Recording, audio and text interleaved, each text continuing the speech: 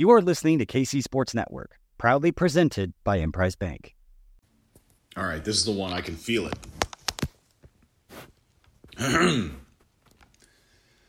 Podcast. The first and the best Chiefs podcast. Real ones know the show is called Amateur Hour. The Amateur Hour podcast is now airing on KC Sports Network. Ryan Scott Hall and his Dirkness are back again.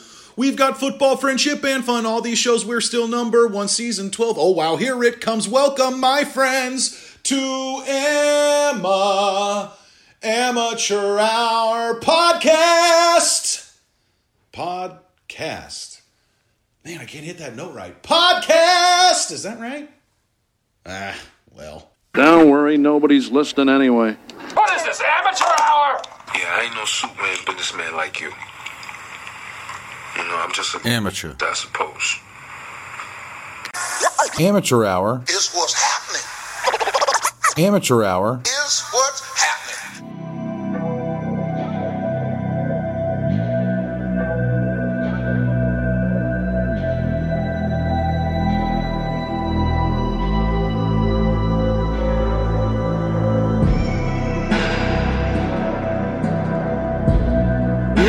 That's right, folks. It's Amateur Hour. That's the name of the show. I'm Ryan Scott Hall, and joining me today, it's a man wearing a shirt of a man not wearing a shirt. My spirit animal is Dirkness. So.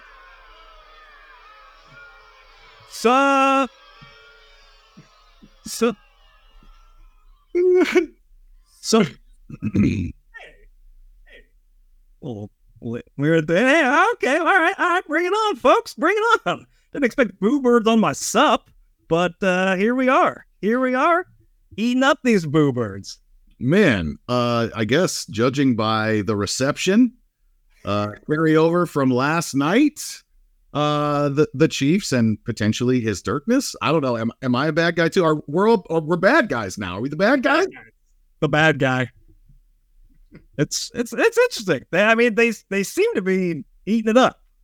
But I could not believe the booing last night. Now, it could have been, it's in Vegas, so maybe it's Raiders fans. It's a lot closer to San Francisco, so maybe their fans are just there early.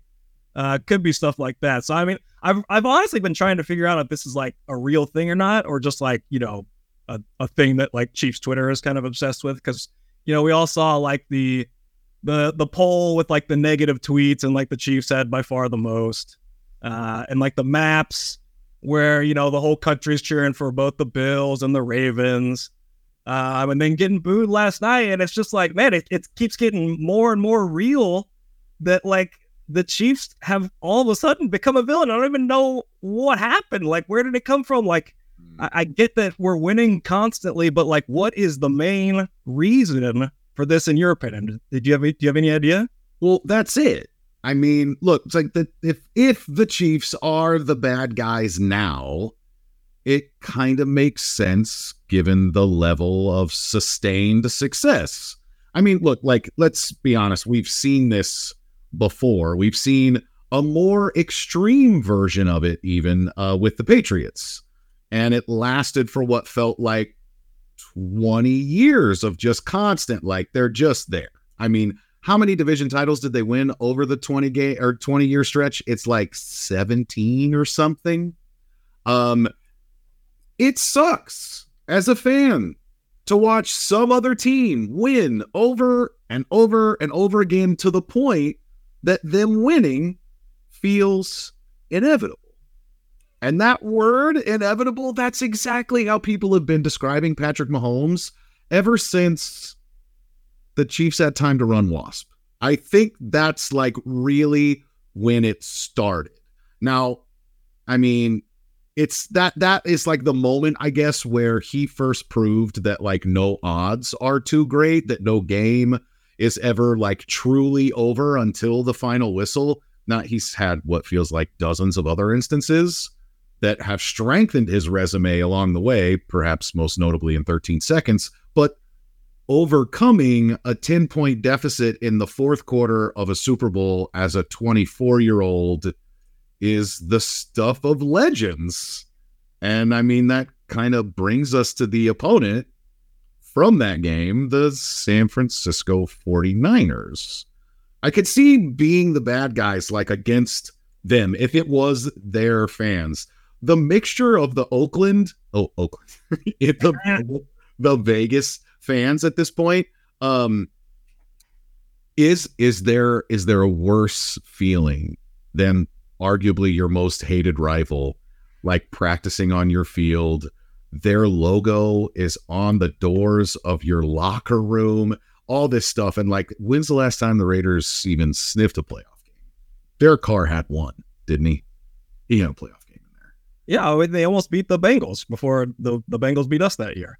Okay. So, I mean, they waited, a couple years ago, but like that's the playoff glory that they've had for a very long time, since Rich Gannon, probably.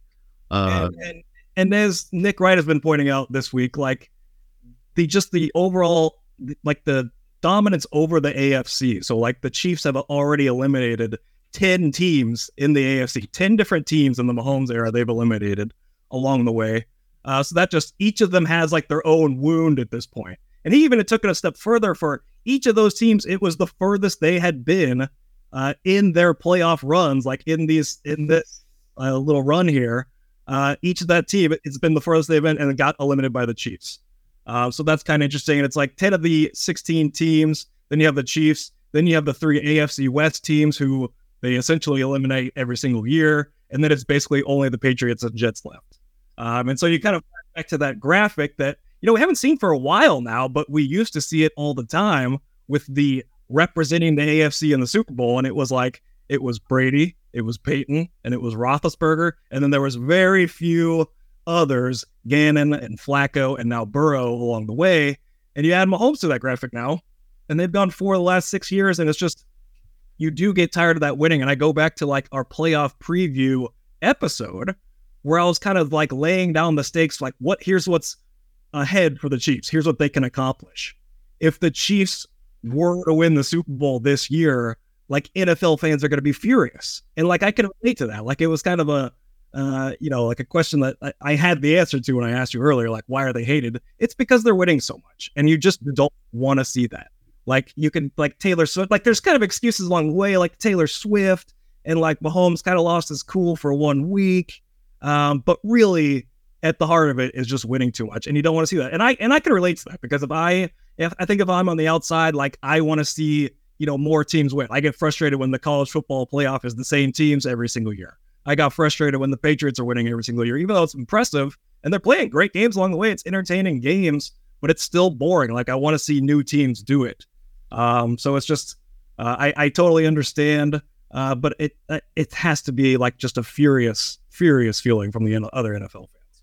Yeah. I mean, like I said, like you don't want to watch another team become inevitable. And that's really where the Chiefs are. I mean, I think of it's Jesse, right? The very popular gif now from Breaking Bad. He can't keep getting away with it, and it's like, and this is where I think that a lot of people, and maybe rightfully so, have started to think about this Chiefs team and try to compare them to any other teams, whether it's other Chiefs teams or teams across the AFC. And everyone keeps wanting to go back to that 2018 Patriots team. Like, they weren't necessarily the best team in the league that year, but they figured out a way to win.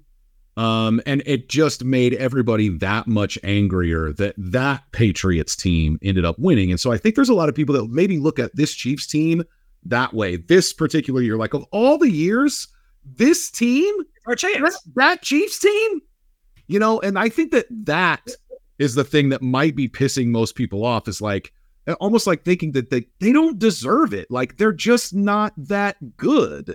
And that really leads to like, they're still just being underestimated. But like, I don't, what do you think? I mean, I see the finger. I don't want to go too far and make sure I'm making the dust here. I got tons and tons of thoughts. I had a weird thought this week that I almost thought like losing to Brady in 2018 was almost like the best thing for Patrick Mahomes. Like, I know that like Brady coming and seeing him in the locker room after that, like, meant a lot. And I almost wonder if winning in his first Super Bowl would have just been like too much. Like, I know this guy handles everything that's thrown at him, but winning a first Super Bowl with that kind of MVP season, 5,000 yards, 50 touchdowns, and a Super Bowl, it's just like, always, like, there's literally no way to go up from that. Like, that would be the best NFL season, quarterback season of all time. So I do think, and on the field last week, he said, I've learned to play different. It's about winning, not stats. You saw Tom do it for a long time. Yep. And you just see this dude kind of learn from him. And that first year is almost like crucial for his first step. And then you talk about like the Chiefs doing this, not at their best. And there's the reason for that is because they had to start paying Patrick Mahomes. So I found some weird stats where last year, I kind of forgot about this, Patrick Mahomes joined Eli Manning as the only quarterbacks to win the Super Bowl with a top 5 cap hit. So those were the only two in Super Bowl history. Well, I don't know how far back this, I don't know if the salary cap like goes back to 70s or anything like that. But Eli Manning, I'm guessing his second one, and then Patrick Mahomes last year were a top 5 quarterback cap hit. They were the only two to win the Super Bowl. This year, Patrick Mahomes has the highest cap hit among all quarterbacks, and they are the first team to make the Super Bowl with that distinction. So he's the first quarterback with the highest cap hit in the NFL to make the Super Bowl. So it's just wild. That's kind of like maybe like a little reason for like the drop off and what you see it and like the other teams being pissed off. And it's like they're also looking at the future. Like if they're winning it this year, like what the hell is going to stop them next year? Like I get it. Travis Kelce's getting old. Chris Jones might be on his way out, but they already lost Tyreek Hill. And not only did they not lose lose a beat, they haven't lost a playoff game since then.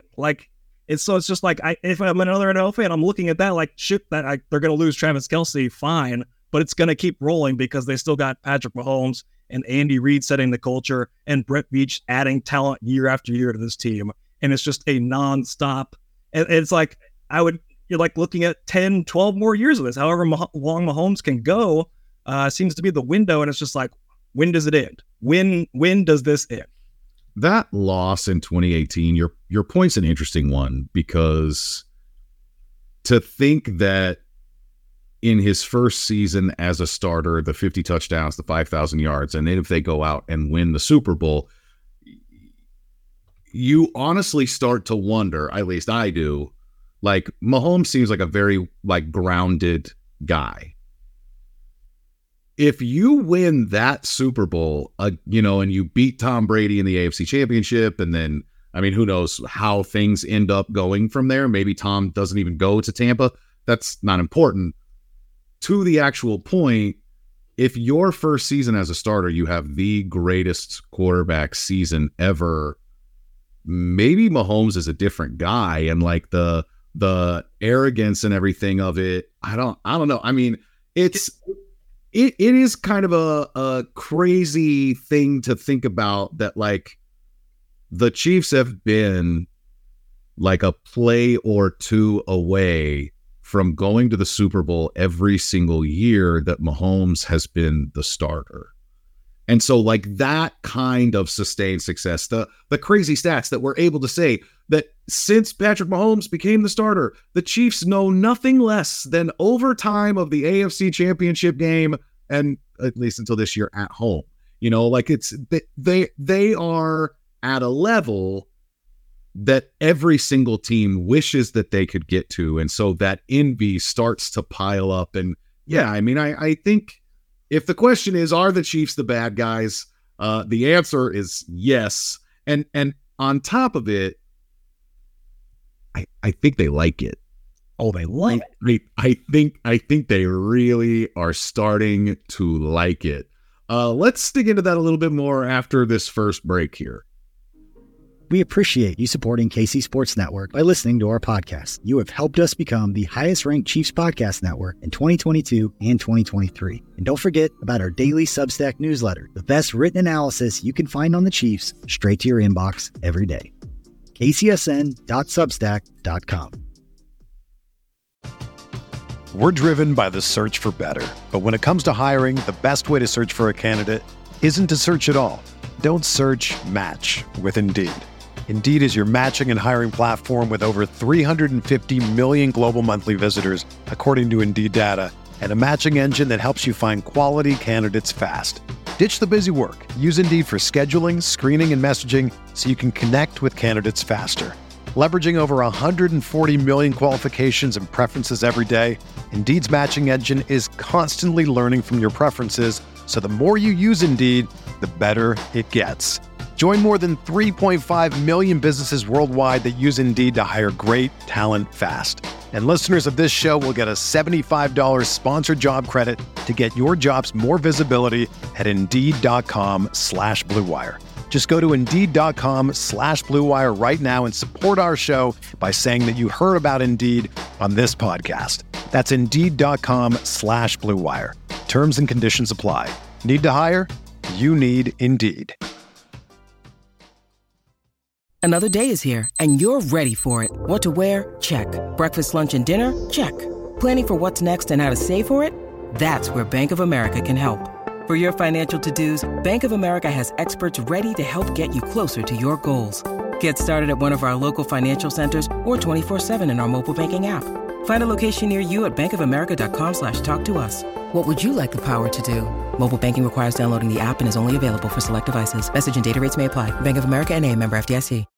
When you need mealtime inspiration, it's worth shopping Kroger, where you'll find over 30,000 mouth-watering choices that excite your inner foodie. And no matter what tasty choice you make, you'll enjoy our everyday low prices, plus extra ways to save, like digital coupons worth over $600 each week. You can also save up to $1 off per gallon at the pump with fuel points. More savings and more inspiring flavors make shopping Kroger worth it every time. Kroger, fresh for everyone. Fuel restrictions apply.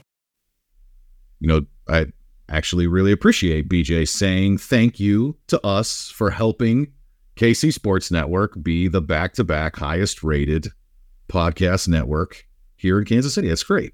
You're welcome, BJ. We're very happy to do it for you. We're also very happy to be sponsored this year by the Boys and Girls Clubs of Kansas City. Magnolia? Hey, look, Chris Jones and I were making sure that our pronunciation is on point. It's such an easy name to pronounce. Spagnolo. There's nothing extra there. Nolo. That's it. Well, listen, folks. If you love sports and you're right here in Kansas City, you should think about sharing your love by coaching some local youth. Our partners, the Boys and Girls Clubs of Greater Kansas City, they need your help. Beyond the after-school programming that they do, they also offer leagues for baseball, softball, basketball, flag football, a lot of different things. Great introductory experiences for kids. All you got to do is click on volunteer for more information when you visit helpkckids.org. Your company can hit it out of the park with a sports league sponsorship with Boys and Girls Clubs of Greater Kansas City. Reach thousands of local families while giving kids the opportunity to get in the game. Contact Giving at helpkckids.org for more information. Let's do a little bit more information on the idea that the Chiefs are relishing this role as the bad guys. I mean, I didn't watch all that closely last night. Been kind of swamped at work. What can you tell me about this? Because I've only seen like a couple short little clips and Travis just being like, oh, okay, I'm ready to play right now. Like I saw that, but I've seen people referencing like a smirk on Mahomes' face. Apparently he's getting booed too. Like, is it just everybody or is it just like those faces, the Mahomes and Kelsey? Is Andy Reid out there getting booed? Like, what's happening here? What's the extent of this? Every single Chiefs member got booed. Every time anything Chiefs related happened, it was overwhelmingly loud boos. And then every time the 49ers think something was happening, it was loud cheers. And it was just like, I don't remember ever hearing it like that. Like maybe you'd think like, you know, there's more fans there, so they're cheering louder for the 49ers, but like straight booing the Chiefs didn't feel like these are 49ers fans just like, you know, getting ready for the game. It felt like pure hatred for the Chiefs. And they started embracing it. And Mahomes was like, he said like, thank you everybody. Like, come on, bring it on. They like lets out a little smile while Purdy's back there looking like a little child, like Lee Harvey Oswald back there. Just pictures. I saw those pictures on Twitter today, and I was like, has there ever been a stronger doppelganger. My goodness. I was for a minute kind of almost thinking it's not the same, but I was like, he kind of looks like Glenn Powell a little bit, just kind of like clean cut white guy vibe. Obviously we don't really fit into that. But the Lee Harvey Oswald photos, the side by side, guys, if you have not looked, and girls, I know we've got plenty of female listeners, please seek them out because that was comical. It's unbelievable. And then they're all just getting booed, and Kelsey's obviously loving it, and he's just like, I'm fucking ready to go right now. Kyle Shanahan showed up totally wasted, and he's giving drunk interviews. Really? Yeah, clearly. Yeah, I thought it was cool. Yeah, sure, why not? So that was kind of, there wasn't too much going on. It was normal hijinks. It was a horrible TV production, I'll say that, but I'll keep that bitching to a minimum. But other than that, it was just kind of made the point where I was like, you keep hearing this, and it's like Chiefs Twitter obviously playing it up, but it's like, we play up the underdog thing a lot, which, we have been underdogs in 5 of the last 6 playoff games now. So, there's real meat behind that. But sometimes we play it up too much, and it's just like a Twitter thing, and it's like, oh man, these fans are obnoxious, blah, blah, blah. But it's actually like this was like spreading over into like real life territory. So it was kind of interesting to see it. It was just like, it was, and all of them just eating it up. I think they love it. And goes back to last week when they just came out with their hair on fire, like the intensity that they were playing with in that game. They had a fire lit under them, even though they're the defending champs. They're the ones with all the accolades on their, bed tables, little side table, nightstand, mantle. Thank you. They were still like the, I was way off. They're still like the team that's like hungrier out there, and so that's wild to see. So it'll be interesting to see if that happens in this game. If it does, they're gonna run over the 49ers. But I do expect a more even keeled battle when it comes to that. But it's definitely firing them up. The underdog thing is really interesting to me. So I didn't know the 5 of 6. I did know that it's 3 in a row now. I knew that they were underdogs against Buffalo and Baltimore, and now they're looking at the third straight game where they are not the betting favorite. And what's interesting to me is that I saw that Brock Purdy has only been an underdog 1 time as a starter. I've seen some of the essentially how are the Chiefs going to avoid getting blown out type of stuff. Like, do these people even believe their own takes? Like, are they just trying to like rig the betting lines? I am going to push the 49ers so hard all week on all my TV spots and then bet against it, hoping to get the line to move or something. Like, how are the Chiefs being underestimated at this point? What do you need to see? I know that it's a long regular season and the Chiefs looked very beatable for sure. Absolutely they did. They bottomed out on Christmas Day, just like the 49ers, by the way. Exact same day and very similar looking games, in fact. But I just don't, as soon as you start to see the Chiefs play like this in the playoffs, why do you think that like the luck is going to run out? Guys, this is who the Chiefs are. This is who they are.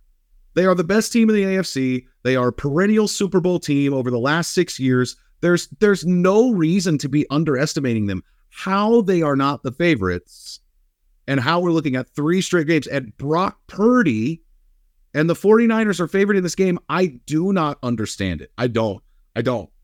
They're playing better than the Niners have been in these playoffs too. I don't get it. Yeah, it's a crazy like David versus Goliath at quarterback matchup where Goliath is like Patrick Mahomes, who's like might be on pace to be the greatest quarterback of all time. And David is literally the last pick in the draft. He looks like, a dad showing up to, a kid's baseball game. And yet David is favored. Like David, it's like they went back to biblical times and they favored David over Goliath. And that would like light a fire under Goliath and it never would have happened. So it's kind of funny. But with these people, I was shocked that they're underdogs too, just because it's like, it's Mahomes versus Purdy, and they have the better defense. So like, I think that would lean into it. And but Vegas has just loved the 49ers all along. And with people analyzing it, I think it's because they want to like back up what they're going to predict with, numbers and stats and anecdotes and those kind of things. But these games they're not about resumes. Like too many people like look at these games and they kind of compare like what the team has done and like who has the better resume. But we figured this out last week. If it was all about resumes, Baltimore would have crushed the Chiefs. And we all watched it and it was the complete opposite. And it's almost like they're deciding like who makes the college football playoff. Like they're debating like, okay, the Ravens have this many wins over playoff teams. They have this many wins by double digits. They've done this and their defense is rated. And it's like, that's not what it's about. It's about the matchups that are coming on Sunday. And it's about who's, going to bring it to the table. Like, and you have to kind of factor in at this point that the Chiefs are jogging through the regular season. And so using any of their regular season numbers as evidence for anything that's about to happen in one of these playoff games, it's foolish. Because I think you would argue that their best 3 games of the season have all been the last 3. They've all been the playoff games, essentially. Like, I don't know what else you'd say, the Chargers game in the middle of the year, something like that. So it's clear at this point that they're saving something for January. But I really think it's like looking at like the season stats, like, because I'm going to dive into some 49er stats here, and you'll hear them and be like, holy shit, like that sounds like a powerhouse. Those numbers are way better than anything the Chiefs have done this year. Yeah, one of the things that like this brings into question for me, this idea that the 49ers are being favored in this game, that Brock Purdy has only been an underdog one time as a starter. It makes me wonder if this one title that a lot of people wanted to put on Patrick Mahomes as if it was a negative thing, to try to take away from his greatness. Well, when Patrick Mahomes became the starter in Kansas City, he probably had the best situation that any rookie quarterback has ever been dropped into before. And I mean, second-year rookie, whatever, right? But it's like, he's got 2 Hall of Famers on his offense. He's got a Hall of Fame coach. He's completely incubated. They've got good quality offensive tackles. Their defense isn't terrible. They ended up being terrible. Regardless, people kept talking about Patrick Mahomes was in the best situation ever, period. And I think that Brock Purdy has actually taken the torch from Patrick Mahomes in that department. Is it like, if you look at how Purdy is insulated here, all of the weapons that they have on offense, like let's just think about this at least. Like, I know that Kelsey is certainly more established now than any tight end in NFL history.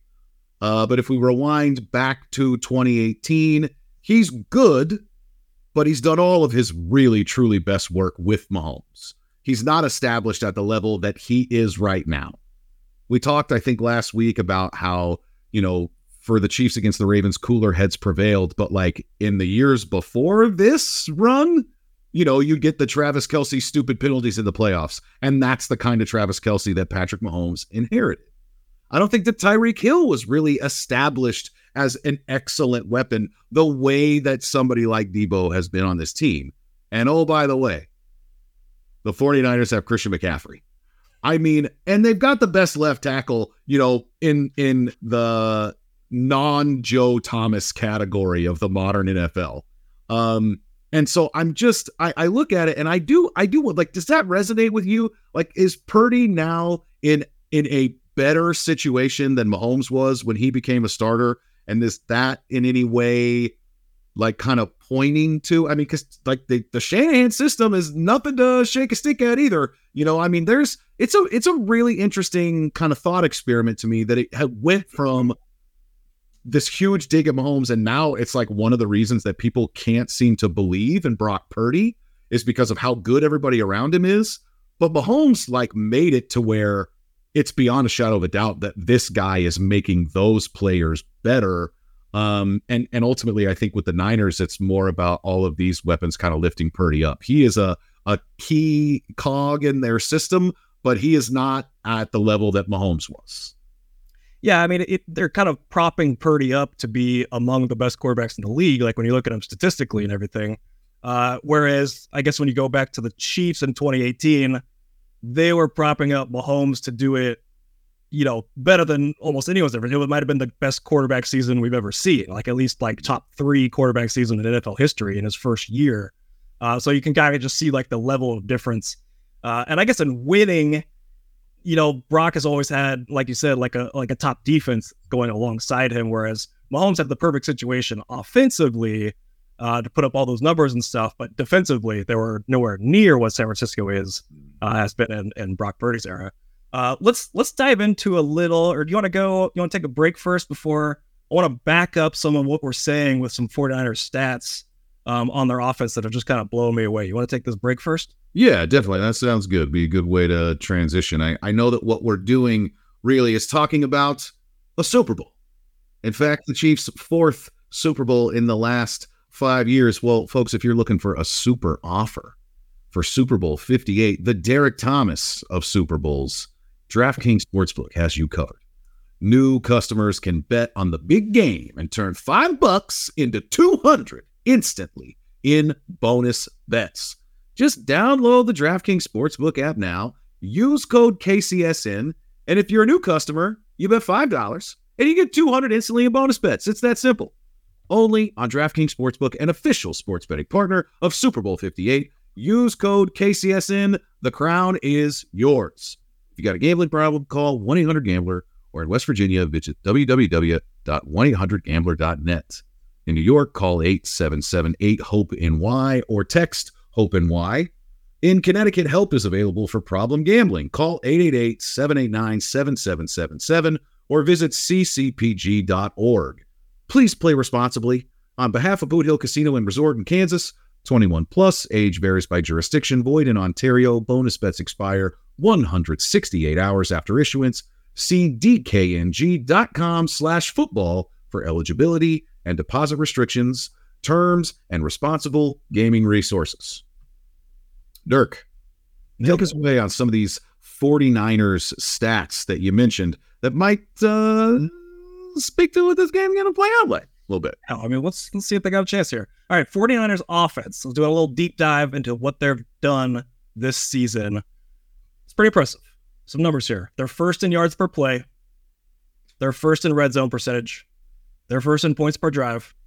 They're first in yards per attempt, yards per pass attempt by far. So far, they had the fewest pass attempts in the NFL and the 4th most passing yards. That's ridiculous. They are first in YAC. The Chiefs are actually second. Here's the difference. The 49ers are also first in air yards per completion, whereas the Chiefs are 32nd. So the Chiefs are getting their YAC because they're just throwing short and, doing a lot of screens and stuff, a lot of Andy Reid stuff, and then picking up yards that way. The 49ers are throwing it deeper than anybody in the NFL and getting more yards after the catch than anybody in the NFL. It's a wild combination. They have the fewest drops in the NFL. They have 9 drops. Second fewest in the NFL is 16. The Chiefs are dead last, as most of us know, with 44. And we haven't even gotten to their best player yet here. Tom Rathman, 44. Or Harvey Williams, if you're a Chiefs fan, I guess. Nebraska, Tom Rathman. Good job. Christian McCaffrey, he leads the NFL in yards before contact and yards after contact. Sounds right. I assume that's a running back stat, actually. Those are the stats first in across the board. It's kind of amazing. I wanted to talk about my biggest fear in this game, which is that Christian McCaffrey gets rolling. If he can get rolling, which, the Chiefs kind of sold out to stop that running game against Baltimore last week. This running game's a lot better. Christian McCaffrey is a lot better than anybody lining up in the Ravens backfield. I don't think, especially after all of the attention that it's gotten over the last 2 weeks, that the 49ers are going to forget to run the ball and have a low number of carries in this game. Christian McCaffrey is a scary dude. He is a problem. If they can get a lead and kind of force the Chiefs to start bringing a body down to help in the running game. And now that opens everything up for them. That opens up play action. That opens up one-on-one for all their playmakers. That opens up, the bootleg that they're going to be doing off of that. Like, that's when they can really start to get rolling, is if they can get a lead, if they can establish their own with Christian McCaffrey and take some of that pressure off of Brock Purdy. And I think that's the path to victory for the 49ers in this game. I see a team in the 49ers, if I'm looking at their offense, I see a team that wants to run the ball more than they want to do anything else. Some of that, being dead last in passing attempts speaks to it. Obviously, if did you say they were first in yards per attempt? I know they're at like 8.4 yards per attempt. First, way ahead. Okay. So that means obviously that the passing game has been very effective, very efficient, last in attempts, and like third in yards.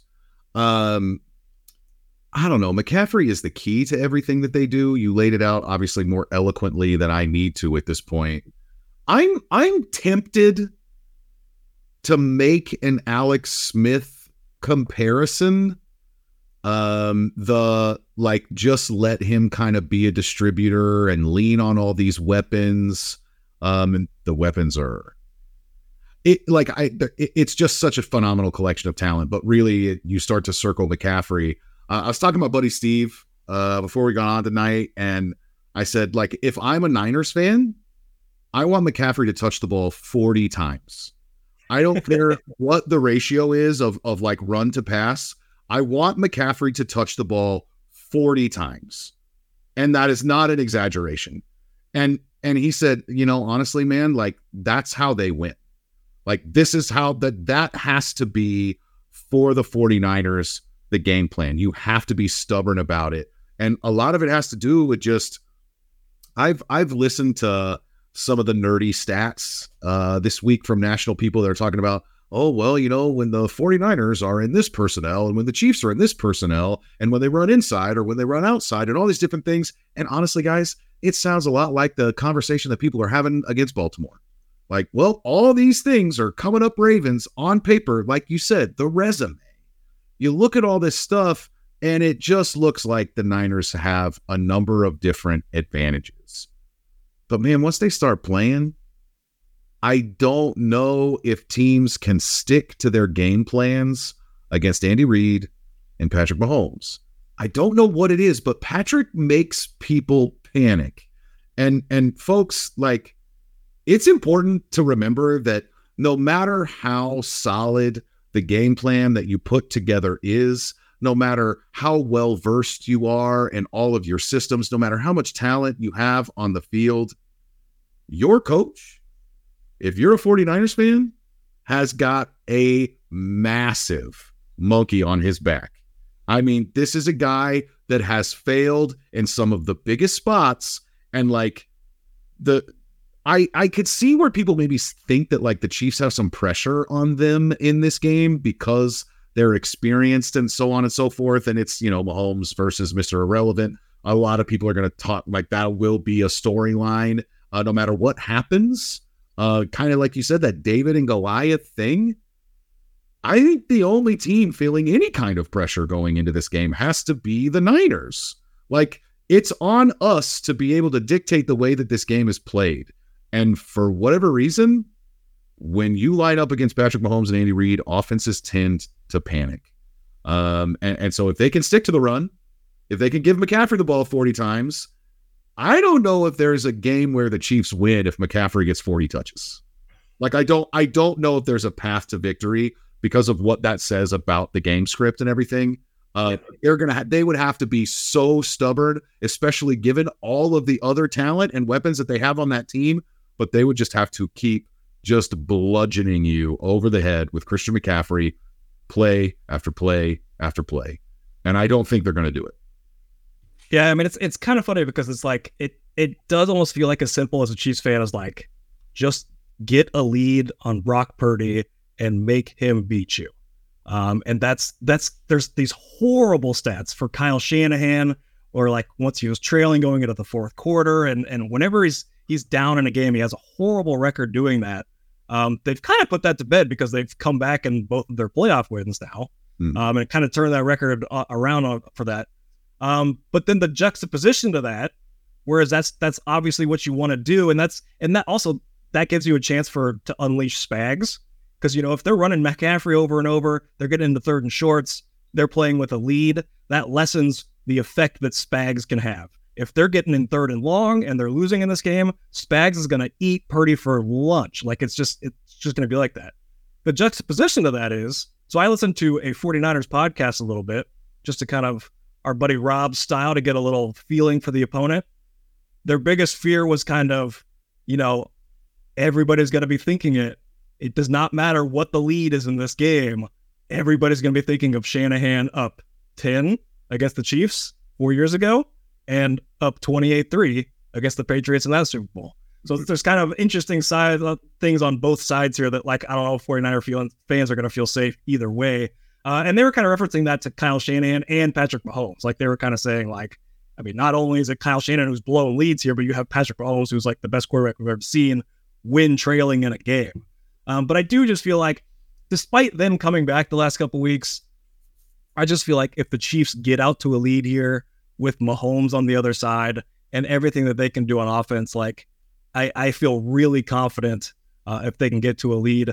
I do want to talk. Oh, I got a question here for you before we talk Chiefs defense. Who does L'Jarius Sneed chase in this game? Because who is their wide receiver one? He's been doing it all season long. He's chasing the top receiver around. And I'm not sure who the top receiver is on the 49ers between Debo and Ayuk. Who do you think they game plan for Sneed to be out there chasing? To me, the easiest way to do it for Spags, instead of complicating everything because of the way that these guys are used, it's probably Brandon Ayuk. And I say that because he is their number one wide receiver, and Debo is this guy that lines up in all these different positions and gets a lot of handoffs and everything else. The reason that Debo is so dangerous, I mean, gosh, if you just look back at that 2019 Super Bowl, Debo was killing us in that game, man. I mean, the 3 or 4 end arounds that he got went for like 70 rushing yards. I mean, he is an absolute freight train to tackle. He is one of the most difficult guys in the league to tackle. I think that I'm sure that Kyle will still try to do some of that stuff. I don't think it would be wise. The Chiefs have suddenly become understaffed with this group, one of the best tackling defenses. And so if what you're hoping for is the Chiefs are going to miss a bunch of tackles, like, all right, I mean, you're throwing coins in a wishing well at that point. Now, I don't necessarily want to see like a lot of McDuffie on Debo because of the size difference. But dude, I tell you what, man, like McDuffie will mix it up with pretty much anybody. And he's as sure a tackler as we have on the defense. And so like, I think if Sneed is going to travel with somebody, it's probably traveling with Ayuk. He's more of a traditional receiver. It makes it just a lot easier and cleaner for him to be able to do that. And it might be one of those, all right, I'm going to put my best corner on your number 2. And then we'll be able to, spy on Debo, do some double teaming type of stuff. Maybe. I don't know. Who knows? It might be easier to double Ayuk since he's been running more traditional wide receiver routes. I asked this question to Kent yesterday and he said Debo. I was kind of leaning towards Ayuk too, but he was kind of talking about Debo because of what L'Jarius Sneed can do with his tackling and just hanging out around the line of scrimmage. Like that's back to his old role where, he's kind of playing that in the box kind of corner safety hybrid. And he was really good at it. I mean, obviously we know his tackling ability and everything he can do, but he's just great around the box like that. So I think it's a really interesting, I almost wonder if like they don't have him chase or like mix it up at certain points to have them, maybe one drive follows Ayuk and the other drive follows Debo just to fuck with the 49ers. But I think that's a really interesting question because it almost seems like every other game this season, we know who the wide receiver one is and who he'll be chasing. And yet in this game, I'm just not sure. Thinking about like the L'Jarius Sneed special, the hands to the face in the first drive of the game, the getting really physical with the receiver to let him know it's going to be a long day. I would absolutely I would pay money to watch L'Jarius Sneed do that, pop Debo right in the mouth to start that game. He's not the guy you want to mess with, folks. He is not. But if anybody can do it, I think it's LJ. It's going to be so physical because Ayuk is a big dude. You know how Kittle plays. McCaffrey, I mean, dude, they are loaded on that side of the ball. And I think even the guy that might be most likely to get in the fight is Juwan Jennings. Is that right? And there was a video going around just today of him blocking, and he's just clearing dudes out to the sideline, to the bench, past the sideline all the way to the bench. He is a physical dude. He's also, he's been called third in Juwan. He comes up with a lot of big catches. The podcast I was listening to actually asked for more of him in this game. Wanted to see him utilized more because they kind of go away from him when they have, all their weapons. They have Ayuk and Debo, where Juwan is still a scary guy. So that could be coming down to the third guy coming down to versus Jalen Watson or Josh Williams kind of thing. Use check in there too that they honestly, I think they overuse check. He's overuse check. Yeah, he's overused. Overused. I don't know.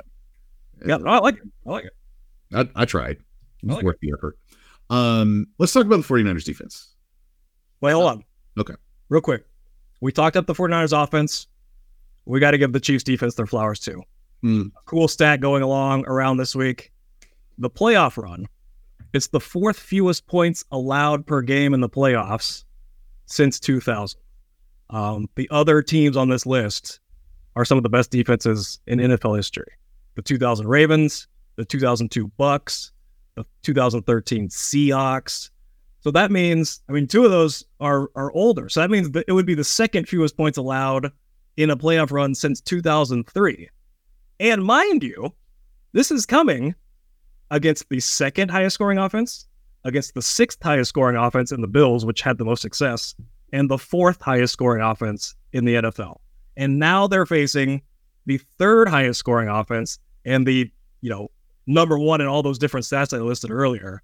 So if we are talking about an all-time run, if they can win the Super Bowl and, keep their point total relatively low, we're looking at this 2023 Chiefs defense being stacked up against some of the best NFL defenses of all time, which is just insane.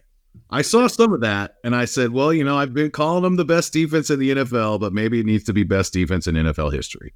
Look, when I say let's talk about the 49ers defense, I wasn't I don't have anything more to say about this Chiefs defense. I was thinking more about the opponent specifically, but if we want to do the when the Niners have the ball sort of thing, what we're looking at, I'll tell you right now, the first thing I'm looking at, his name's Chris Jones. He wears 95. It's probably the last game that he gets to wear these colors for this franchise. And he wants to go out with a bang. I promise you. Does he have a bonus on the line? Do we know? It's a bonus, right? Is it win? Can we get a GoFundMe? Can we get it up to $5 million for Chris Jones this game? If Chiefs fans just kind of chip in just $50 each, get a little $5 million bonus for a Super Bowl win here, Chris Jones will go off. I think that if they earn the right to rush the passer, should happen at some point, Chris Jones is going to line up over that poor right tackle with an Irish-sounding name who is not very good and is certainly not Trent Williams. And they are going to attack that man just incessantly. And don't get me wrong. I hear that George Kittle's a really good blocker. And I know that they have the ability to try to throw some chips and things, but Chris Jones and Steve Spagnuolo have figured out a way to get that guy isolated in these one-on-ones, especially in crunch time. And that right tackle is going to have a very, very, very long night. I do think that losing Charles Omenihu is a tough thing for them. And some of it is because he's practiced against these guys. He played against them last year. He obviously would have had a big chip on his shoulder, would have been really motivated, likely guy to step up and make some big plays because of that extra motivation. Honestly, the biggest piece of it, the Chiefs are still so good at it that it may not matter. One of the things that I heard from a guy that covers the Niners, he was on Mina's podcast this week. He said that Brock Purdy has been very susceptible to balls getting batted at the line. And Amenahu is another one of those 6'5", 6'6" guys with the huge frame. And so having one fewer of them who is kind of adept at getting their paws up, that sucks a little bit. That stings. I don't know Amenahu is going to step up for the Chiefs in this game. I'm not sure who to lean on. But, they say that Felix is going to get some action. It would be really cool to see Felix do something if he gets his shot. Honestly, that week 18 nothing game, one of the guys I was most impressed with was Malik Herring. And I almost wonder if the strategy is okay, Trent Williams is going to erase whoever is going up against him essentially. I'm throwing George on the other side so he can get wins against that right tackle, and just taking the loss on the other side and throwing Malik Herring and just bull rush Trent Williams every time. Just don't lose your lane. And, we're not expecting you to get, pressures or sacks here, but, we're going to take up their best blocker with our worst pass rusher and just kind of take the loss there and kind of win everywhere else.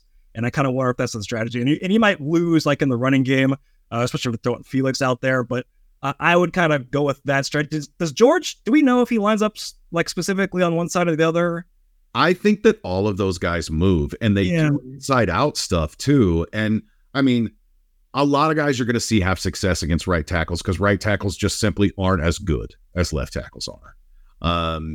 There's a lot of different matchup specific stuff. I know that the teams that have fared well against the Niners don't want to lean too much on what happened in the regular season, but the Niners lost 3 games in a row around the time the Chiefs started to lose their streak, and all 3 games they played without Debo. The other loss that they had, the aforementioned Christmas Day massacre, just like the Chiefs, a game in which Brock Purdy turned the ball over 4 times and Sam Darnold in relief had another one. 5 turnovers on the day, 5 picks for the Niners against the Ravens there on Christmas Day. I think that when we look at some of these matchups, I saw my buddy Steve in the comments was saying basically if you put Snead on Ayuk, or you've got McDuffie on Debo, how some of these matchups work, it then basically says, are you comfortable with Joshua Williams having to cover Brandon Ayuk if you put Snead on Debo, right? I'll tell you this. I think it's more Jalen Watson than it is Joshua Williams. And maybe it just depends situationally, but I think it's Jalen Watson. This is a Jalen Watson game. He's a big-time player. He makes big-time plays when the lights are brightest. Now, that guy is going to be out there, I think, a little bit more than Joshua Williams. I want to say that that's kind of how things have gone in the playoffs so far. I feel like they do an even rotation. It's really weird. Who knows? Last thing I got in this matchup is watch for the Chiefs to do the 5 D lineman thing to kind of match up against the zone running scheme. And that would mean kind of dropping some linebackers. We talked a lot earlier in the season about getting Leo Chenal some pass rush reps. And so this would be the game to see it with Amenahu back out, looking for guys like that, and then playing Leo across the line, which this defensive front kind of has some success against zone running schemes. So throwing linebackers, and also Drew Tranquill rushing the passer last week had some real, he had a shoulder dip around the Ravens left tackle that was just holy shit. That was a Derek Thomas move. Where did that come from? He's just a middle linebacker, and Drew Tranquill is fantastic at everything. I can't get over that guy. Don't go too quickly past a guy like Leo. He even wears, I believe, the same number that Damian Wilson did, a guy that really kind of, I think, did a lot in that Super Bowl. A dude that sets a hard edge. And I see Leo as a guy that if you're talking about maybe sacrificing people against Trent Williams, maybe it's a Mike Dana, Leo Chenal kind of combination coming off that edge, making sure that Trent Williams isn't able to get out in space, that they're not able to kind of come around that corner. I could see, I mean, Spags has so many different options, man. And ultimately, like, you might have Willie Gay in this game too, to where if you have your full complement of your 4 linebackers, and ultimately you coming into this game healthy, apart from Aminahu, and then, you know, you lost Brian Cook a long time ago. If you really do have your full complement of weapons, man, I really like what they can do. I do know one of the things that I was trying to get to with the way that Baltimore is able to have success against the Niners, and really who, like, one of the best defenses at matchup wise against the Niners is their own defense. It's because of the linebacker play. It's because of the coverage in the middle of the field. And, like, not only do the Chiefs have guys that, hey, I know the struggles that we've seen with Nick Bolton and the way that people view him. Nick Bolton has gotten a lot better in coverage over the last, calendar year. Even with all the time that he's missed, he is still a very instinctual player that knows what his job is. And a guy to not forget, I'm telling you folks, Chimichurri, this rookie, this Hokie, the PFF darling. I think that Jamari Connor is showing to be not only a versatile piece, but somebody that they can really rely on in a lot of different spots. It's going to be really interesting to see how that side of the ball plays out. Much like we looked at that game, Chiefs-Ravens in the AFC Championship, it's like, I wondered what if both teams have their A game, like what's the score? And I kind of thought it would be low scoring. I don't know what to expect here, but I think that, like, the real matchup of this game that I am thinking about is the Chiefs defense against the Niners offense. It's going to be a really tough task for them. Not that they won't be up for it, but it'll be interesting. Yeah, and last thing I got here, a quote from Spags yesterday, and he was kind of raving about the intellect of his defense. Like, what's the most surprising thing about your defense this year? This is from, like, Doug Farrar, I want to say. He said the thing that stands out is their intellect, and then he said Nick Bolton is the engine that makes the whole thing work. Yeah. And this was just kind of a thing that Craig kind of brought to light, 6 to 8 weeks ago, and I never really considered it. And it's just like, he is a very, very smart player to the point where he's bouncing things off Spagnuolo in game, and they're kind of figuring it out and dissecting the offense as the game is going on, like looking at what they're doing. Okay, now we can do this.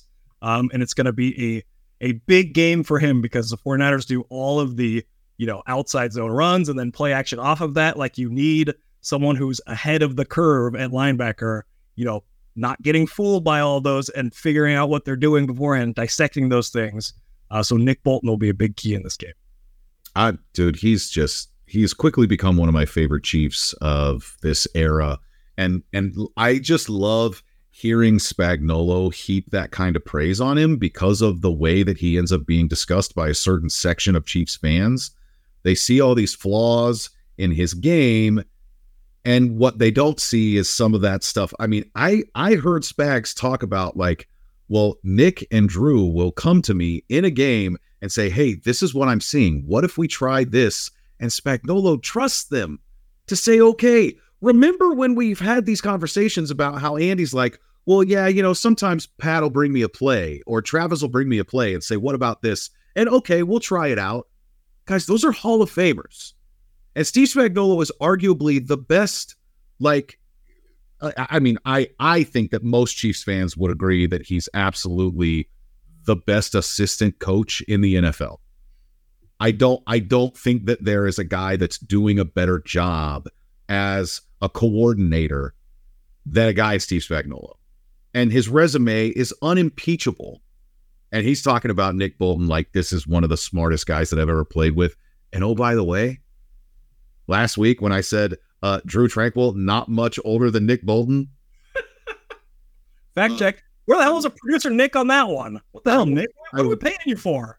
I was wrong on that one, and very wrong on it, because I totally overestimated how old Nick Bolton is. I know he's still on his rookie deal. He's 23, folks. He's 23 years old. And Spagnuolo's already talking about him as one of the smartest guys that he's ever coached. That is a special player. On the 49ers defense, They got a lot of guys like that. A lot of names on that side of the ball for the Niners. Their front seven is preposterously good. Their defensive line goes 6 guys deep, and that's even without Drake Jackson, who I believe was a second-round pick for them, and without Clelin Ferrell, who has never really been good, but was a top 5 pick for the Raiders. Suck it, Raiders. I was looking at their depth chart. They got Sebastian Joseph Day listed as a 3rd stringer. Like, I thought he was like a solid player, and whatever depth chart I'm looking at has him listed as a 3rd stringer. Maybe he's older? Is he the guy that got cut? He was from the Rams. And I think he went to the Chargers to play with Brandon Staley, and the Chargers cut him late this season. Yeah, so he's a late addition for them. But I mean, God, man, they're front four when you're talking about what's the commander that they traded for, Chase Young. I'm like, why can't I get this guy's name? It's so but the podcast that I listened to, they were very down on Chase Young. I know there was that play where like he wasn't hustling that was kind of going around. I saw that, but they were like, they didn't even want him to play. They were like, I don't trust Chase Young. I don't want to see him out there. I want to see who's the Randy Gregory. They're like, I'd much rather see Randy Gregory out there. It seems like with the names on their D line that like their pass rush should be almost better, because it kind of seems like it's like Nick Bosa and like not much else from the other guys, but they got the names, Eric Armstead, Javon Hargrave, and then Chase Young, obviously. That should be like, I remember when I was looking at the 49ers at one point, I was just like, holy shit, like that's an insane front four. Like they're going to be pressuring people like crazy. The stats don't necessarily back it up, or the eye test watching him in this playoff so far. Like their pass rush, Bosa gets in there and he's a great player, obviously, but you haven't seen much from the other. I know Armstead's a little bit older. I guess probably so is Hargrave at this point, but like, I don't feel like their production matches their names at this point. I agree with you. And there's some guys that you're overlooking here. All right. Javon Kinlaw was the guy that they drafted when they traded DeForest Buckner. He is a 1st-round pick. And the interesting thing, Randy Gregory and Javon Hargrave in the same offseason both signed like $90 million contracts. Now, Randy Gregory did that with the Broncos and eventually was released and then signed with the Niners. Randy Gregory might be kind of a grass is greener thing for them with Chase Young. Like he's a situational pass rusher that hasn't really played much and hasn't been effective except for like one good year in Dallas. Nebraska guy. He's had some issues. Yeah. If you don't trust Chase Young, if you trust Randy Gregory more than someone else, like maybe you got a problem. Right. They have 2 of the 10 best off-ball linebackers in the NFL, including Fred Warner, who I think is unimpeachable. Been the best inside linebacker in the NFL for years now. He's an absolutely phenomenal player. And the way that those two patrol the middle of the field, it's tough. It is tough to do the work in between the hash marks that the Chiefs want to. And Fred Warner is so good. I mean, this is a guy, Fred Warner is the level of player of like a Derek Brooks, where like if the Niners just want to play that Tampa 2, he can be the middle linebacker that can play all the way back to the end zone. I mean, he is that good. He can carry pretty much anybody. The stat here that I got, Travis Kelce ranks 1st in middle of the field yards from tight ends this year. And on the other side, the 49ers are 1st in the NFL in defending that area since they drafted Fred Warner in 2018. So it's like a strength versus strength there of Kelce going up against Warner. They're back 4 or 5 or 6 or 7. They leave a lot to be desired, save for your boy Moody Ward. Mooney? Charvarius Moody Ward. Are you saying Moody or Mooney? What's his name? What's his nickname? His name's Charvarius. It's a fantastic name. I don't know why you would ever not go by Charvarius. I wish I was named Charvarius. His Charvariousness. Is it Mooney? That's what they're calling him? Yeah. Like if I were to stand up and pull my pants down and show you guys my cheeks live on TXTSN. Let's see your Pachico. Mooney. I thought it was Moody. I don't know. Whatever. I'll go Joe Buck and everybody. That is a disgusting act. Did you hear him say that that's like the number one regret of his career? He's like, I went too hard. It was fun. And yes, producer Nick saying for legal purposes, I do not condone that. Shut up, Nick. Fair. Do it. Apart from Charvarius Ward, they still have names. Like, people know Tashawn Gibson. I think people know Jair Brown, who is playing in place of one of the better safeties in the league, Hufanga. He got hurt earlier in the year, and that's been tough for them. Is it Lenore, I think, is the other starting corner? Their third corner, boy, I have listened to 3 different national podcasts that have circled this guy. Is it Ambry Thomas? Is that right? And it's like, this is the guy that everybody wants to get on the field, get the Niners in nickel, and throw right at Ambry Thomas. No offense to the man, but that is what what offenses want to do. That's exactly what the podcast that I listened to said.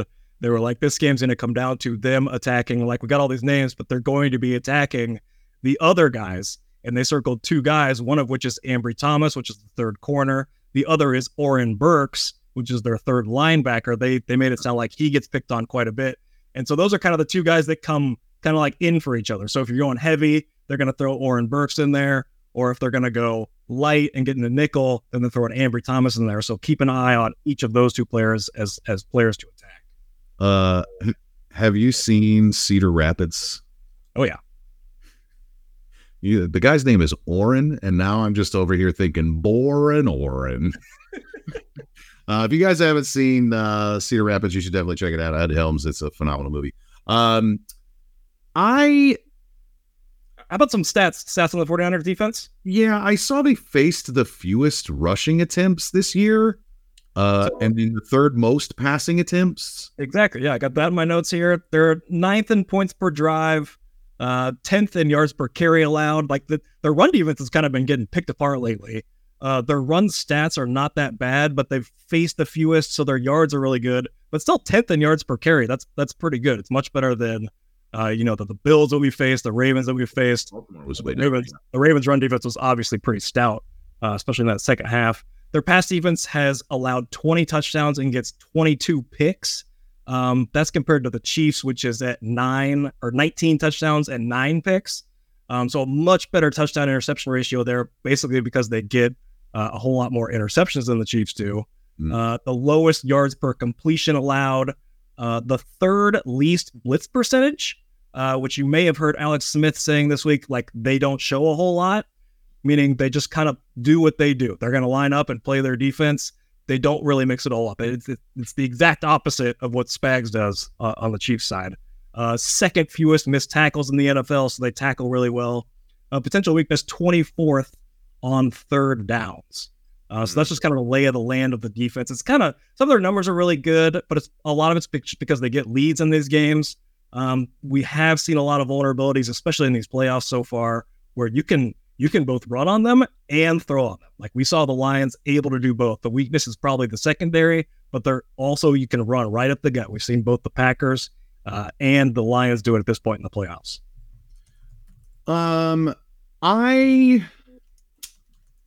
I think that you can throw on this team, and not just because his name is Patrick Mahomes. Like, I think you can throw on this team. They seem like in that secondary, they're certainly not as talented, at least on paper, as they are in the front seven.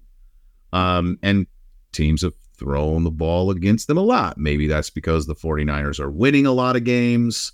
They were 12-4 in all the meaningful games that they played this year. And given the fact that McCaffrey is what he is, and this offense is what it is, they're probably most comfortable playing with a lead. They are more dangerous than the 2019 version because I think that Purdy is a better player than Jimmy Garoppolo.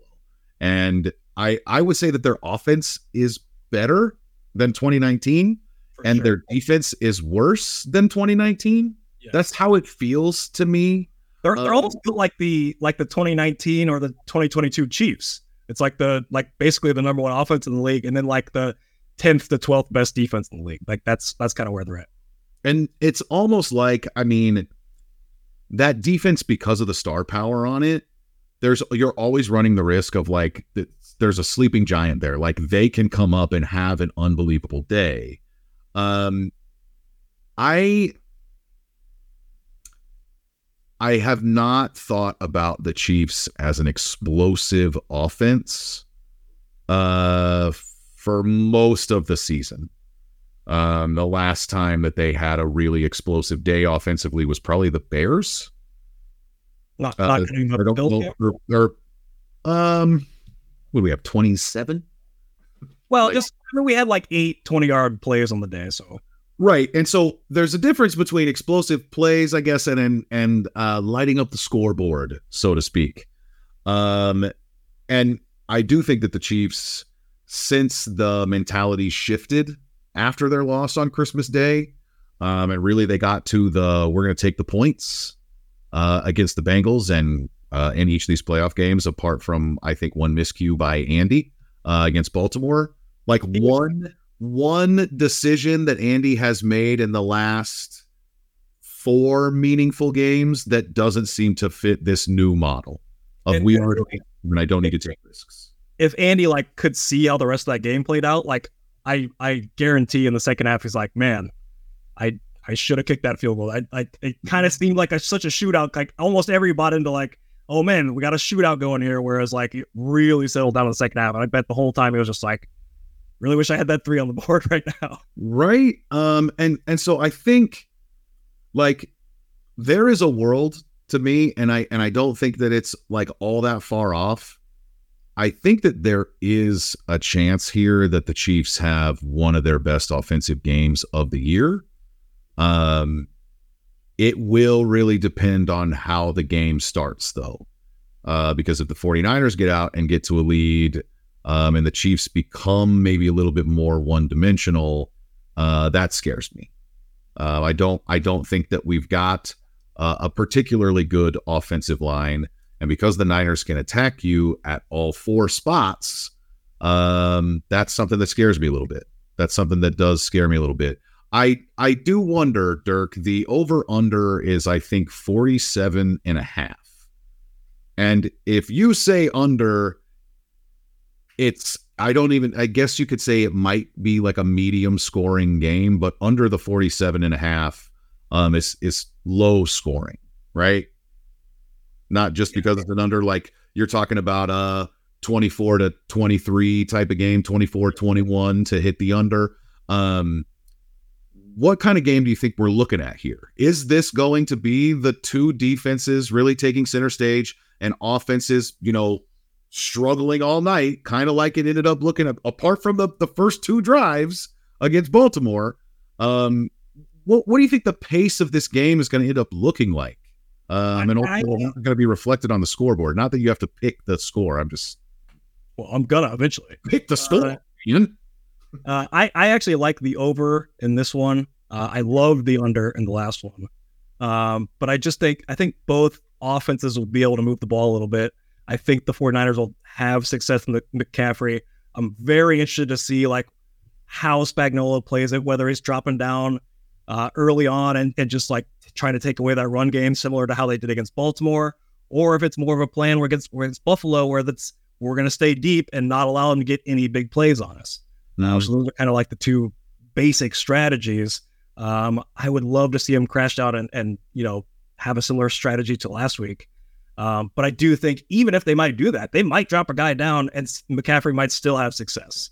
And you always run the risk of, if you're doing that, easier path to get past the second level and McCaffrey break a big one like that. So I actually like the over in this one. I think both offenses will be able to find some success. The Chiefs, I wanted to go back to, you talked about maybe having like one of their best games offensively of the season. It might be their best offensive game since playing the 49ers last year, when they absolutely ate up DeMeco Ryans, and they scored 44 in that game, I want to say. And they actually had 7 taken off the board with a pretty weak shot block call, and they missed a Butker field goal. So they could have been a 50 burger on. Like they just kind of went up and down the field. If you remember It was the game where I think it was the Nick Bosa game. That's what I think of it as. But I believe that game was there was a nice McKinnon long touchdown in that one. I mean, they had lots of big plays, and that was kind of on the screen from McKinnon was on Bosa. It was coming right behind him. But what they did, lost my train of thought. They went at Bosa. I think of it as the Bosa game because you put it in a blender. I mean, so Hufanga was crashing on routes early on, and everybody was playing the 2 deep shell against the Chiefs that season, and the 49ers were kind of coming down on routes and only keeping one safety deep. And Mahomes early on, he sees that, even though he throws an interception on one of those plays, he comes off to the sideline. This is like one of the best scenes in quarterback, which I think you still have not seen, which I haven't watched it. Embarrassing for you.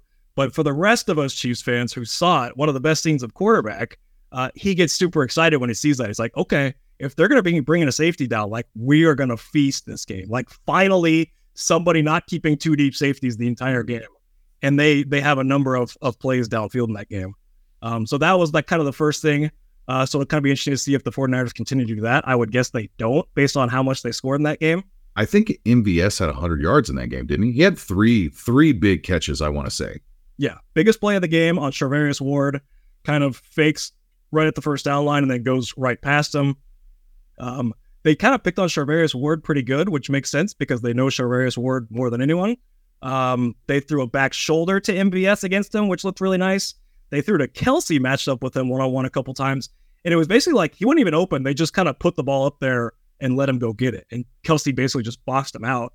One went for a touchdown, which was called back. And they had another nice completion like that and else in the game on Charvarius. But the Nick Bosa torch chamber, like you talked about, not only was he neutralized in that game, they took advantage of his aggressiveness. And they're running jet sweeps right by him because he's coming up too far upfield. They're throwing screens in behind him because he's coming up too far upfield. They're chipping him all day. They have a chop block on him.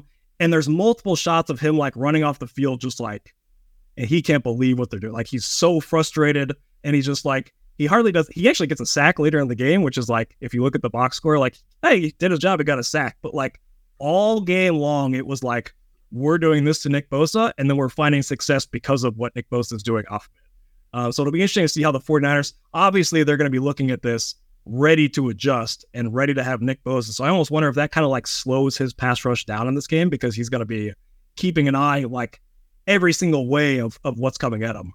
But they really had Nick Bosa in a torture chamber in that game. We held him a lot, was his take on it. That was 2019, I think. Yeah. That's fine. I'll hold him for the next 4 years after this, too. I'm curious, Dirk. I start looking at, when you mentioned Nick Bosa, I really don't know what to make of Jawan Taylor. He's had such an interesting year. And I did see that the Chiefs had at least activated the practice window or whatever for McChicken. And I'm like, oh man, I would just absolutely love to see him out here pass blocking and getting some of those chips, some of that sweet, sweet jerk McChicken chin music. Jerk McChicken music. Well, I'm not sure. I'm doing a lot today. But I saw a quote from Andy that he's like, it's a long shot, you know. Yeah, so he is out. Tooney is basically out, and we said basically we'll see on Kadarius.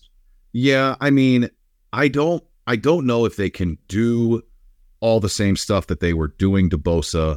I don't even know if they necessarily want to do all the same stuff that they're doing to Bosa. Is there something specific?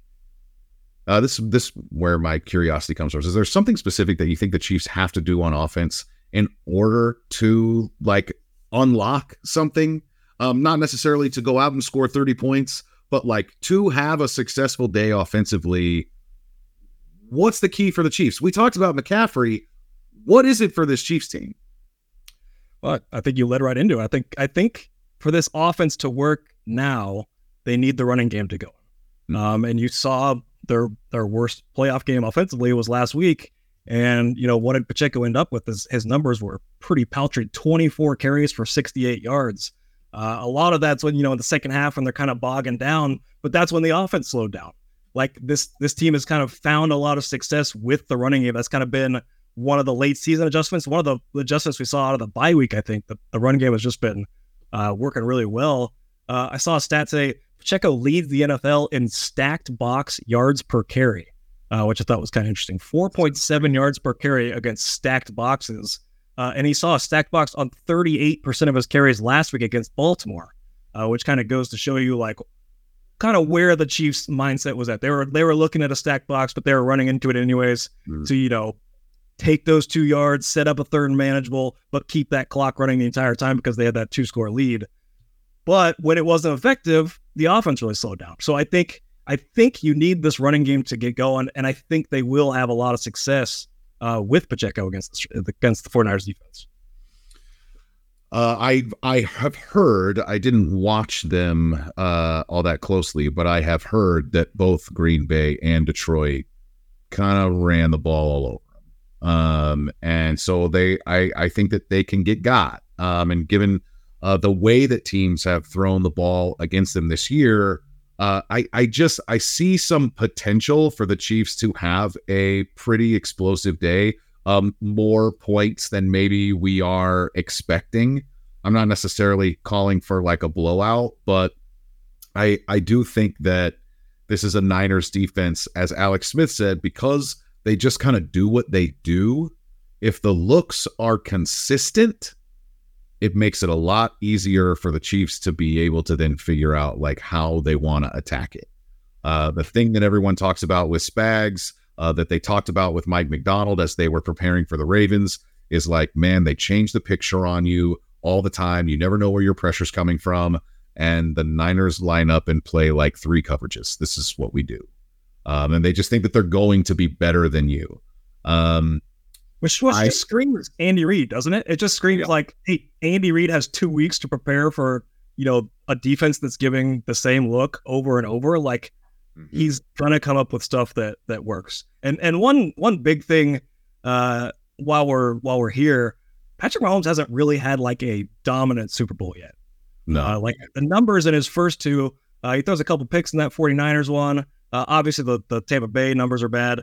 Last year, he plays a clean game, and the offense is working really well, but he only ends up with 182 yards passing, I want to say. So it's hard to kind of say that a dominant game, even though I think he played clean, which has kind of been the name of his game this year. It's almost kind of like last year's Super Bowl kind of played into this year's playoffs, where he's just still hasn't thrown a turnover-worthy play, has a chance at a clean playoffs across 4 games. So it'll be interesting to see if Mahomes can kind of come out here and put those, maybe the last thing that he has to put to bed is play a fantastic game on the world's biggest stage. Yeah, go 300 plus yards, 2-3 touchdowns, go out and have a big day like that, and win his 3rd Super Bowl MVP. That would be nice.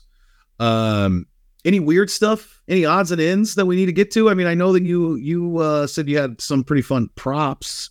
I mean, goodness gracious. It's maybe the funnest day of the year for sports gambling. What kind of stuff are you still circling that you want to get to today? We got some fun Taylor Swift props here to close, but first we're going to talk about Mr. Taylor Swift, and perhaps the tight end belt on the line in this game. Is George Kittle the best tight end in the NFL if they win? Let's look at the playoff stats here. Travis Kelce has 156 playoff catches. George Kittle has 31. George Kittle is averaging 41 yards per game with 2 touchdowns in his playoff career. Travis Kelce is at over 86 with 19 touchdowns. But some are saying that George Kittle helps spring 5-yard runs here and there, which you got to take that into account. And, I was always saying Jason Dunn better than Tony Gonzalez. I said that over and over. And now we're seeing that play out here 20 years later. So you got to wonder if the tight end belt is on the line in this game. I think that the only reason that George Kittle is even remotely unlikable is because of people trying to put him in a category that he doesn't belong in?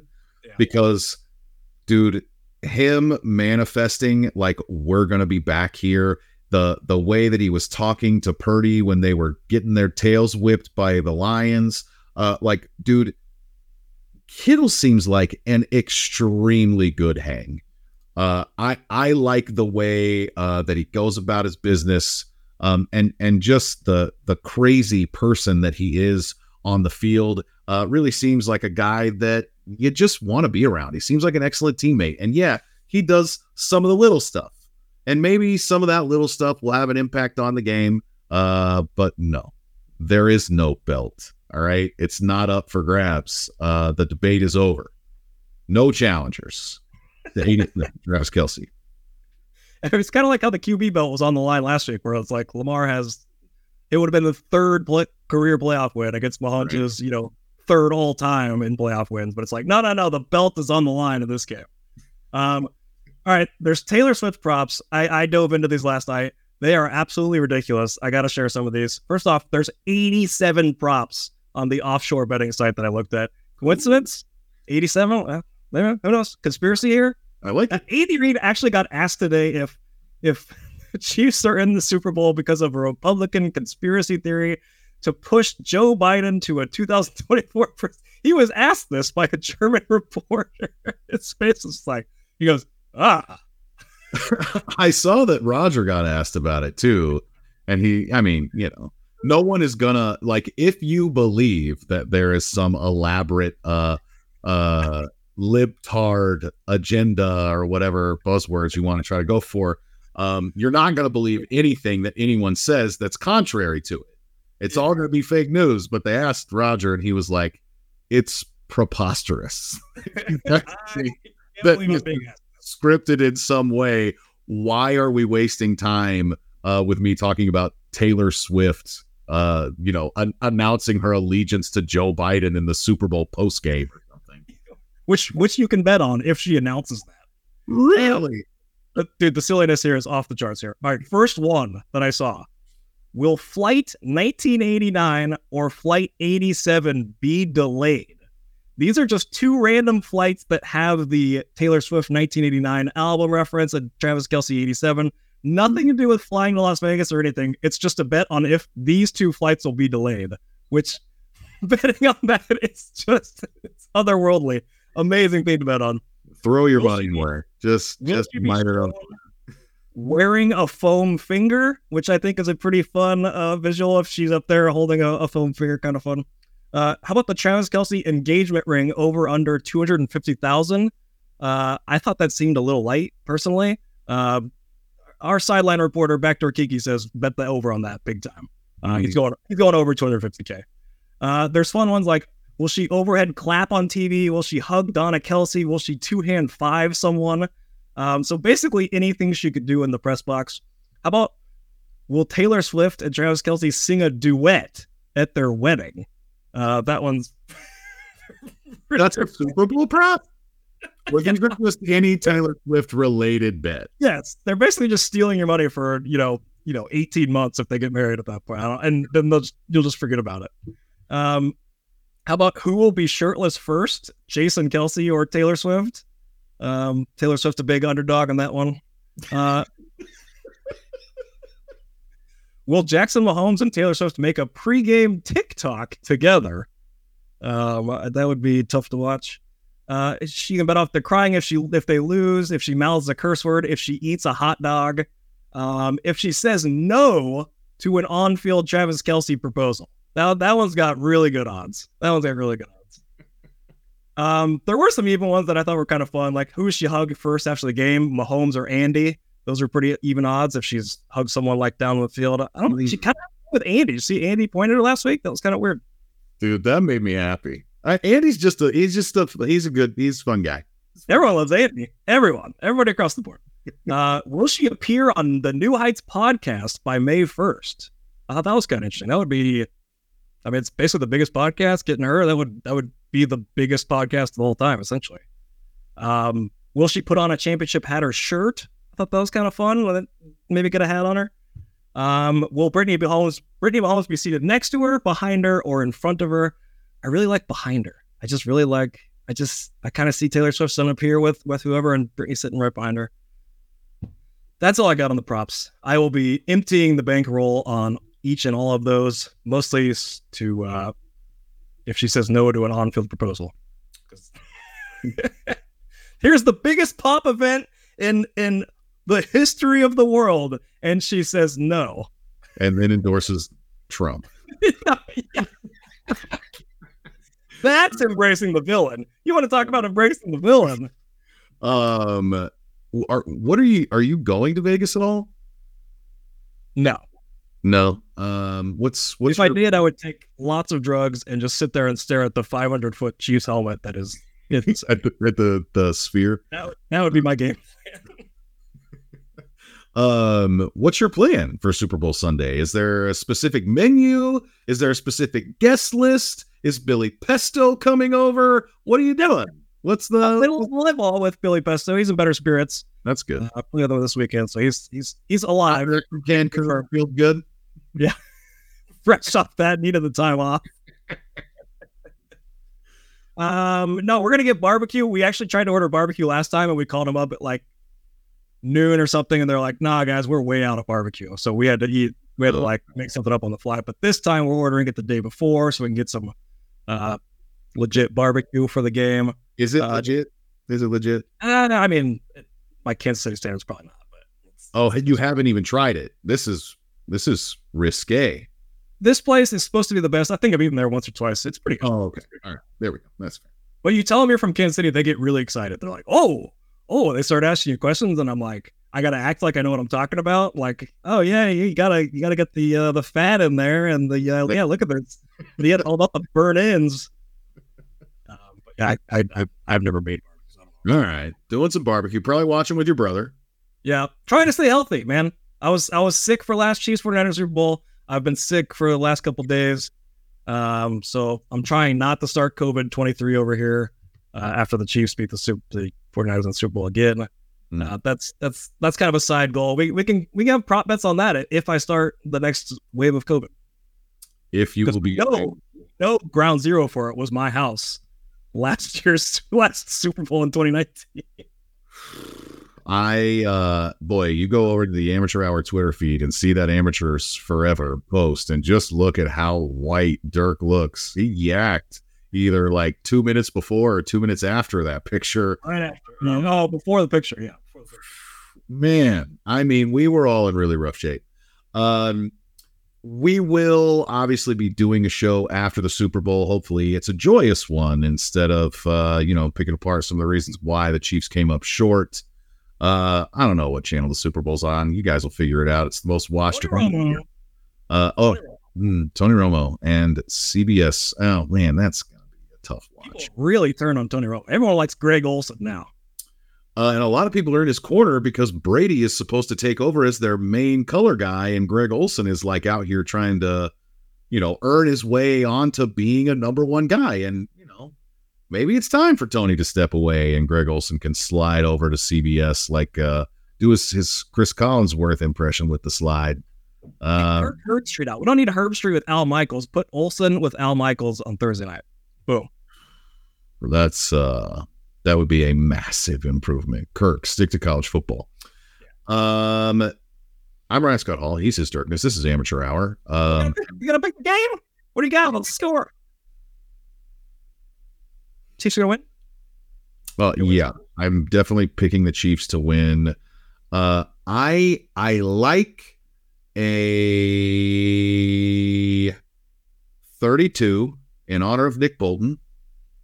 Going 32 for the Chiefs. 32 to 19 because Kadarius Toney sucks. 32 to 19 Chiefs. That's what I got. That is a healthy victory. I feel good about the Chiefs. 32 to 19 Chiefs. I'm going to go with 20. Is it going to be close? I'll go 27-23. 27-23. I think it'll be close. I mean, honestly, it probably will. I was just numerically going for the vibes there. Is Kadarius Toney active? It's between him and McCole Hardman. And they don't trust either one of them. They don't want to put either one of them out there. I think he will be inactive. I think they're done with him, personally. Okay. I think so, too. Could be the last Sunday for a lot of players that we like and hopefully quite a few that we don't. Let's go, Chiefs. Go, baby. Super Bowl. Let's go win the Super Bowl. Baby. Man, I can't wait to those conversations if the Chiefs win. All right, it's been Amateur Hour. Like I said, I'm Ryan Scott Hall. He says Dirkness. Thanks for sticking around for what has been a really wonderful season 12 here on Kansas City Sports Network. Let's go, Chiefs. We'll see you guys next week. Hopefully, parade time.